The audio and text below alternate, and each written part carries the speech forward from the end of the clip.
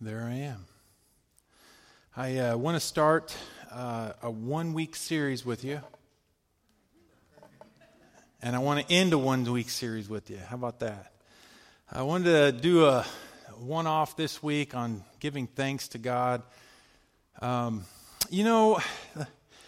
Bible tells me not to worry. But I got a lot of things to worry about. Amen, Tony. The Bible tells me not to worry, but there are a lot of things to worry about. I worry about everything. I literally do. I like to think of myself as not being a worrier, but if you ask my family, I'm a worrier. I worry about my kids. I worry when they get in their car and they drive down the street. I worry about the decisions that they make. I worry about their future. I worry about all kinds of things. Not only do I worry about my kids, but I worry about the micro thousands of things that are in their lives. I worry about those things. I worry about my wife.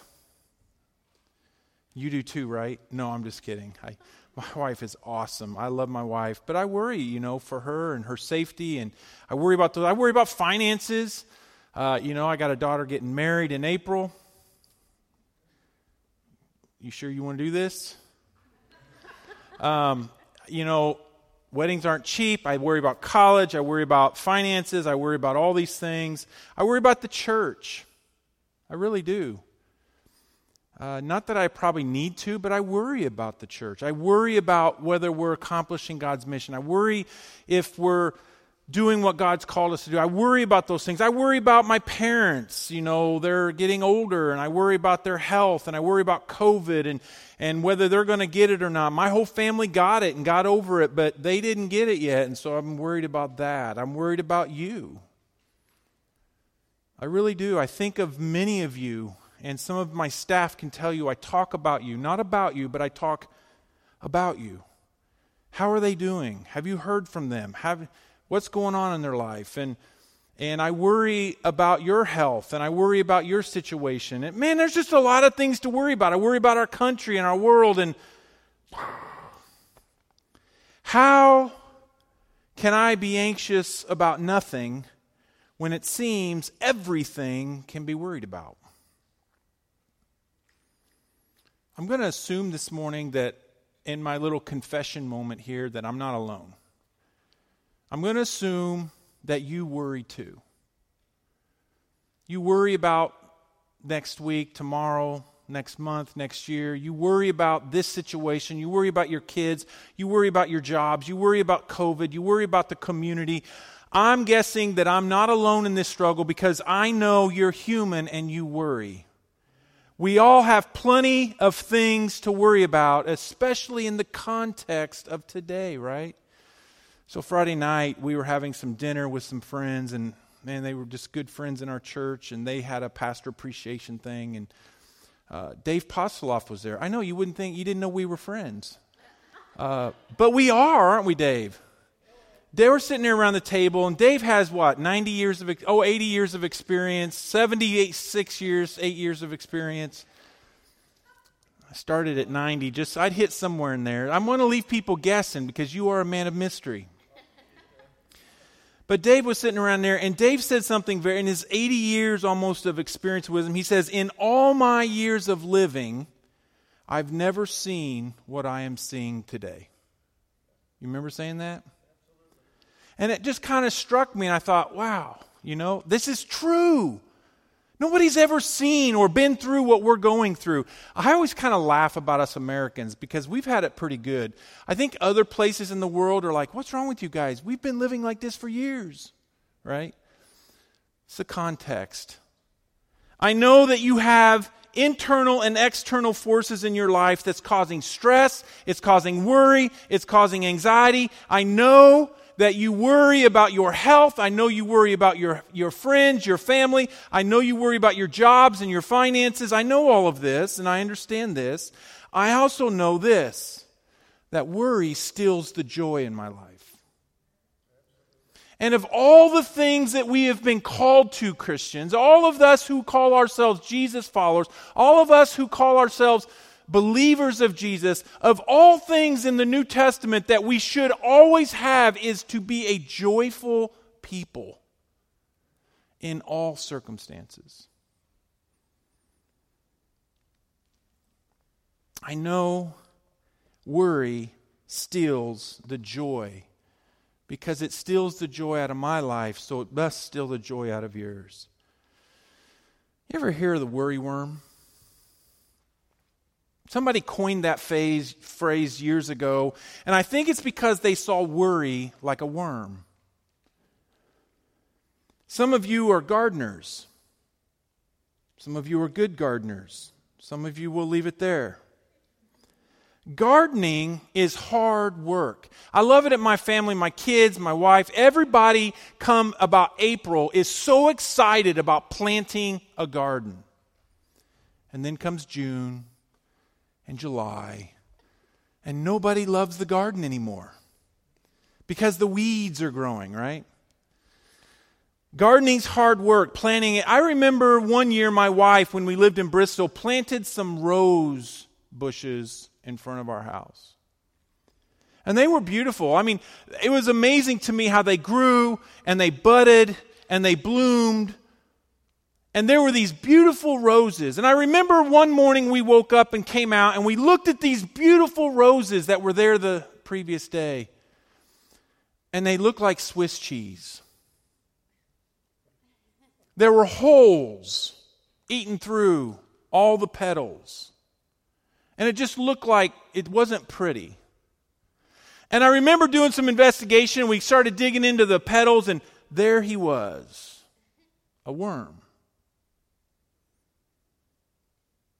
They were beautiful flowers. But the worm had found its way to the petals and began to eat its way through. Worry is like the worm that eats its way through our heart and our minds. We need an antidote to worry. We need something, because we all worry, we need something that's going to kill the worry in our life. Well, I got good news for you today. Paul talked a lot about worry. Paul talked a lot about joy and happiness. Paul talked a lot about anxiety. And Paul actually, to the Philippian church, and that's where I'm going to be today, is in the book of Philippians. The Philippian church was under excruciating internal and external pressure. And Paul wrote a lot about unity and about joy. And in the midst of those circumstances, how we could have joy in the middle of the worry. Joy is the major theme of the book of Philippians. It makes sense that Paul would address worry and anxiety because worry and anxiety kills joy. So we're in Philippians chapter 4. I'm going to start reading with chapter 4, verse 4. This is the end of the letter. This is the end of Paul's letter to the Philippians. This is the conclusion. And he gives some exhortation. This is what Paul does in most of his letters. He gets down to the end and he gives some exhortation. You say, what do you mean? He gives commands to his people. He commands them. And so here's the first command Paul gives to his Philippian church that's being pressured from the inside and out. And they're worried and anxious. He says this, rejoice in the Lord always. I will say it again, rejoice. Easy for you to say, Paul. Actually, it wasn't. But Paul, you don't live in 2020. No, he lived in harder times. Notice that Paul says, rejoice in the Lord. Not rejoice in all circumstances.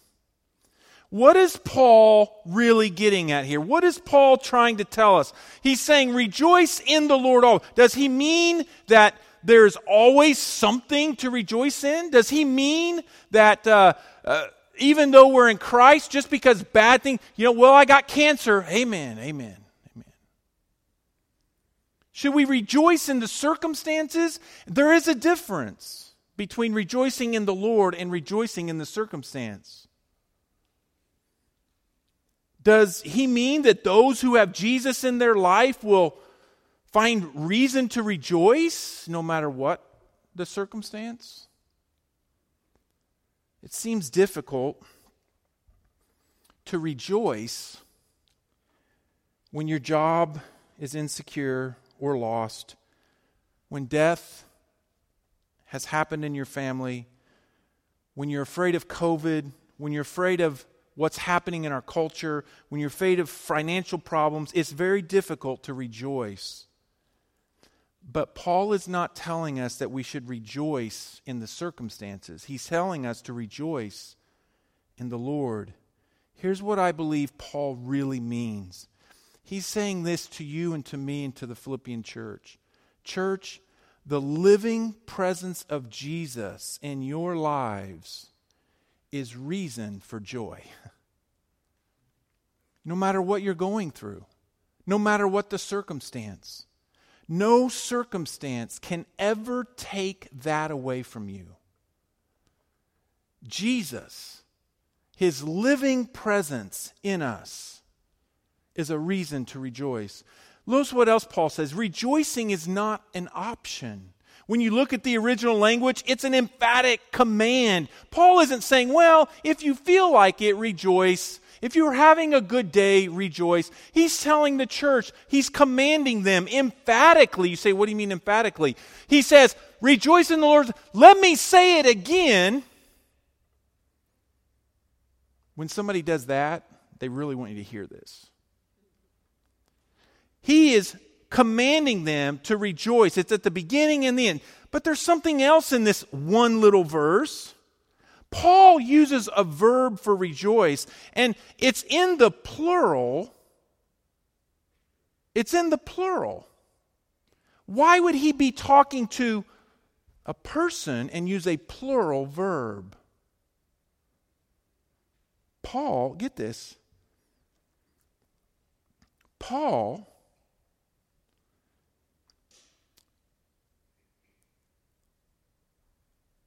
doesn't just want us to rejoice alone.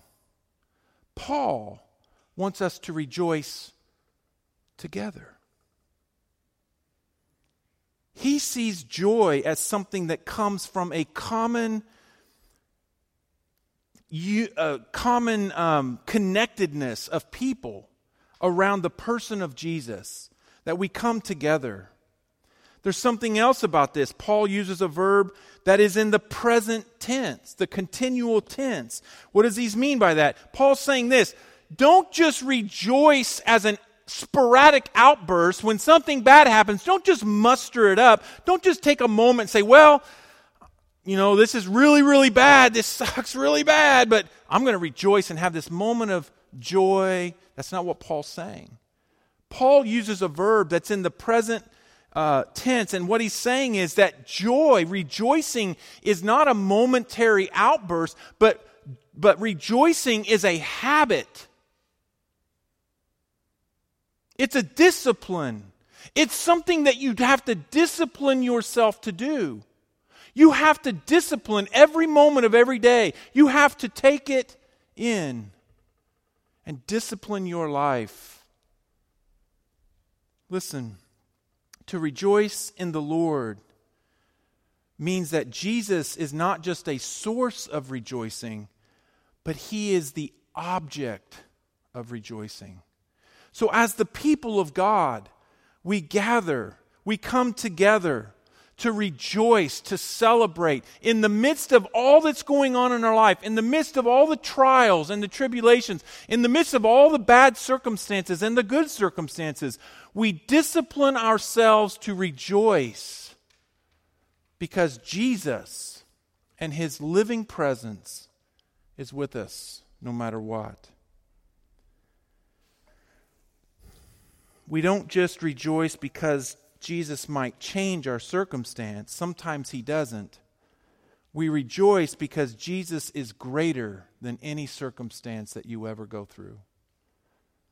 we rejoice, and get this, nevertheless. Karl Barth was a famous theologian. I love to read his stuff. He said this, joy in Philippians is a defiant nevertheless, which Paul sets like a full stop against the Philippians' anxiety. It's when you're going through it. It's when you're in the middle of it. It's when you're worrying that you decide and you discipline yourself with someone else to rejoice. Nevertheless, even though he may slay me, nevertheless, I will rejoice because of who he is. Verse 5. There was quite a bit in that one little verse, wasn't there? But he goes on, command number 2. He says, let your gentleness be evident to all. The Lord is near. Now, I want to break this verse up.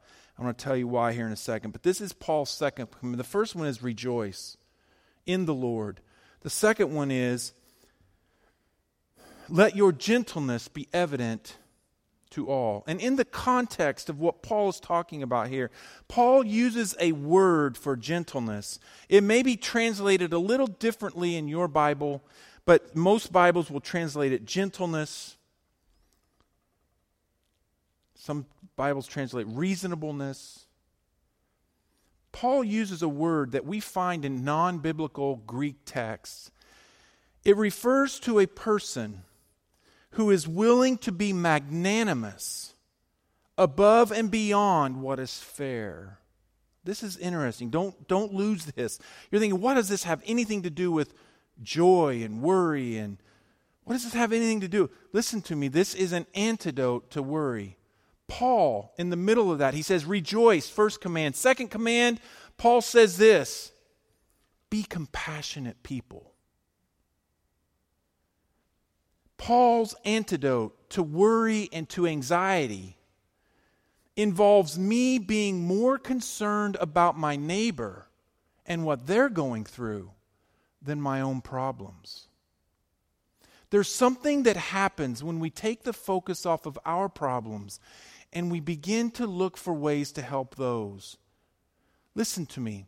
No matter what you're going through, there's always someone who's got it worse. And that's what Paul's saying. He's saying in this moment where it's trying to steal your joy, where being anxious, anxiety's coming on you, and the pressures of life are coming at you, and you're worried and you're tempted to give in to the worry. He says, look, let your gentleness be evident to all. Be compassionate. Now, I want to break out. The Bible was written, when they wrote the Bible, when Paul wrote this letter, there were no chapters and verses. You all know that, right? If you ever look at an old manuscript, ancient manuscript, the Greek was actually just written just like nothing. And you had to kind of figure out where the breaks were. It's just a constant letter. You had to figure it out. But what the Bible writer, what the interpreters did, they did something great for us. Anybody like the chapters and verses? Yeah, I do. Trust me, I've read and interpreted the lines of Greek, and it's hard to understand. I usually would open my Bible and look and say, oh, this is verse 4, chapter 4, verse 5. It was never written like that. But in this verse, I don't like what some of the interpreters did here, because I think it's led us to a misinterpretation of what this means. Verse 5 says, let your gentleness be ever in all. And then he says, the Lord is near. And then in verse 6, he's going to say, don't be anxious. And I think we misinterpret the Lord is near. Some have taken this to be a reference to the second coming of Jesus. And some interpret this as Paul saying, life is pretty bad right now for you. But just hang on, because in the future, Jesus is near, he's coming back. Well, that doesn't help me now, right? It's okay. You're going through it. Things are really bad, but Jesus is coming. He's near. He's going to come back, and he's going to make it all right. Well, that was 2,000 years ago, and he hasn't come back yet. I don't think that's what Paul meant. I don't think Paul meant, let your gentleness be evident to all. The Lord is near. The Lord is coming. Just hang in there. Just do as much good as you can. Hang in there. I don't think that's what it means. I like to interpret that little phrase, the Lord is near, with verse 6. The Lord is near, don't be anxious. I believe Paul is telling the Philippians and us that Jesus is a present help now. Whatever you're going through, whatever you're struggling with, you don't have to wait till Jesus comes back to make it right. He will give you what you need now. He is near. He is the living presence in you and around you in all circumstances. I love to watch new families walk through the door with little kids. Some of you I've watched recently come in with little kids. I love to watch it because here's what I love. When they walk through the door and those little kids are looking around, they're like hanging on to mom or dad or grandma or grandpa's leg. And you walk up to them and say, "Hi, what's your name?" And they just kind of slide right behind. Because they're nervous. They're unfamiliar with the environment. They're unfamiliar with the place. And here's the thing. The unknown scares us. When Paul said the Lord is near, don't be anxious about anything. Here's what I think he really is given a picture. And I remember this with my kids when they were scared. Walking through a dark room. They just kind of reach up and grab your hand. They're that close. I think that's what Paul's getting at. And whatever you're going through, whatever your struggle, whatever your worry, whatever you're anxious about, the Lord is near enough to just reach out and grab a hold of his leg, his arm, his hand. He's that near. Now, that doesn't mean you're not going to walk through what you're going to walk through. The joy isn't in the environment changing. The joy is in that you have the Lord near you and with you as you walk through it. That's the joy. Philippians chapter 6. The Lord is near. Do not be anxious about anything, but in every situation, by prayer and petition, with thanksgiving, present your requests to God. This is the third exhortation. Do not be anxious about anything and pray for everything. Paul sees worry and anxiety as a counterproductive thing in our life. It doesn't change anything. It doesn't change the circumstance. It doesn't change what you're worried about. It's counterproductive to what God wants to do in our life. It accomplishes nothing. In fact, the only thing it displays in our lives is just how much we don't trust the Lord. There's a quote from a commentator that wrote, "The Christian is not to live a careless or uncaring life, but is to live life without a care in the world," which is to say, without anxiety attack. Paul's main antidote to worry is prayer. The best way to stop worry about anything would be to pray about everything. But it's not just a prayer and a petition. Notice what Paul says. Can we go back to that verse 6? He says, by prayer and petition, but it's not just asking God to change everything so I don't have to worry, but it's with thanksgiving. It's having a grateful heart for what He has already done.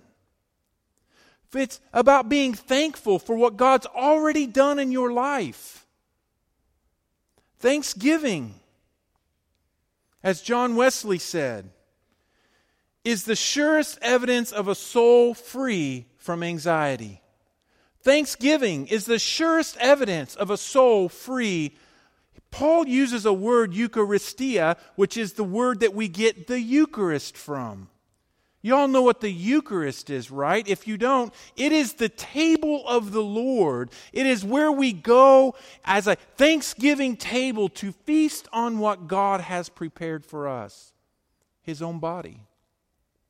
We go to that table thankful, with thanksgiving that Jesus has given his life for us, that Jesus has made a way for us, that Jesus has opened the door for us to have a relationship with God. We can know God through Jesus. And we should be thankful. And so when we're worrying, when we're anxious, when things are going really rough and tough in our life, we pray and we ask God, but we do it with thanksgiving. So the antidote to worry is threefold. The first one is we should rejoice in the Lord always. The second one is focus on the needs of others. And the third is pray with thanksgiving. You know, I don't think too highly of my sermons, but y'all probably ought to write that down. I'll give you time. 10 seconds. Do y'all see the notes that we gave you? You can take notes. There's pencils somewhere in front of you. You might have to reach a little further today. If you have reach, I'd write that down.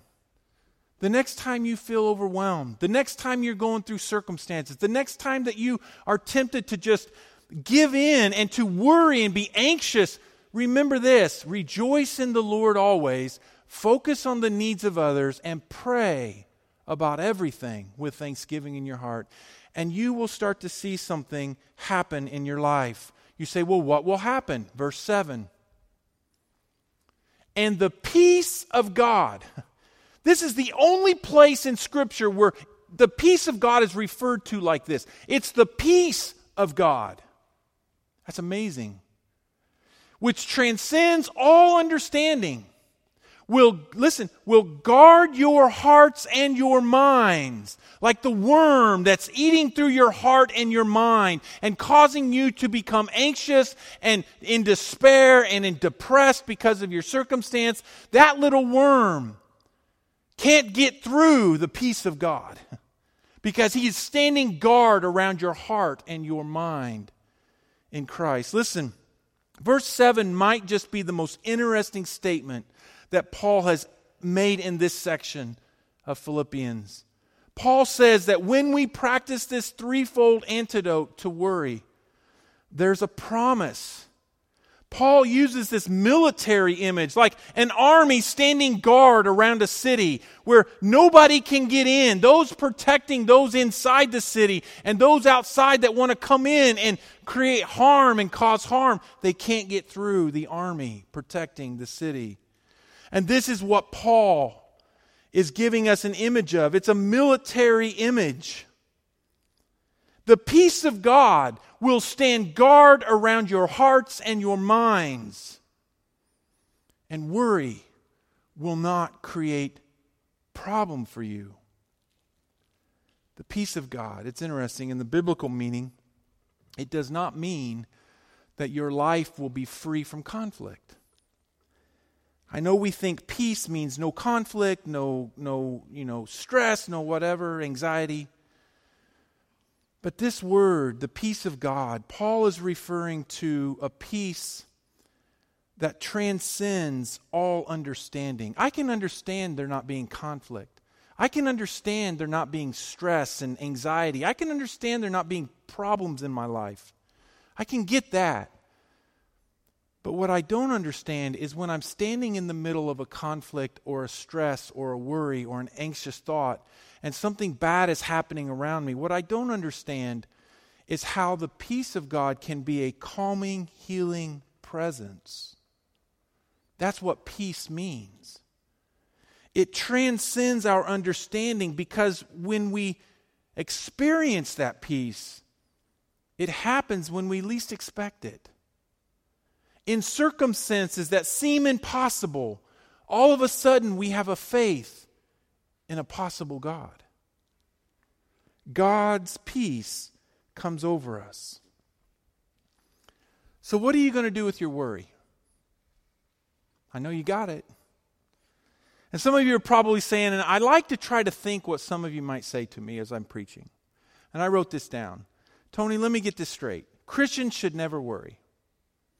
Now, if this is what your takeaway is from the message today, I want you to think a little bit broader than that.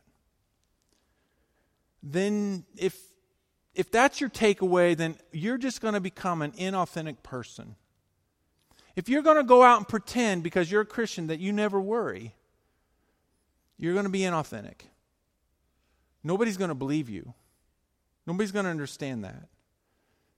You'll have this constant feeling of guilt because, let me tell you, you're going to worry. Worry is a part of our lives. You say, well, Pastor, I thought you were just telling me we shouldn't worry. That's not really what Paul's saying. Even the Apostle Paul worried. Have you ever read his letters? Have you ever read Romans and Corinthians and Philippians and Ephesians? How about Galatians? Man, was he worried about the Galatian church. Paul worried. Paul was concerned. Paul worried about his churches, about their spiritual condition. He worried about relationships. He worried about their lives. That's why he wrote the letters.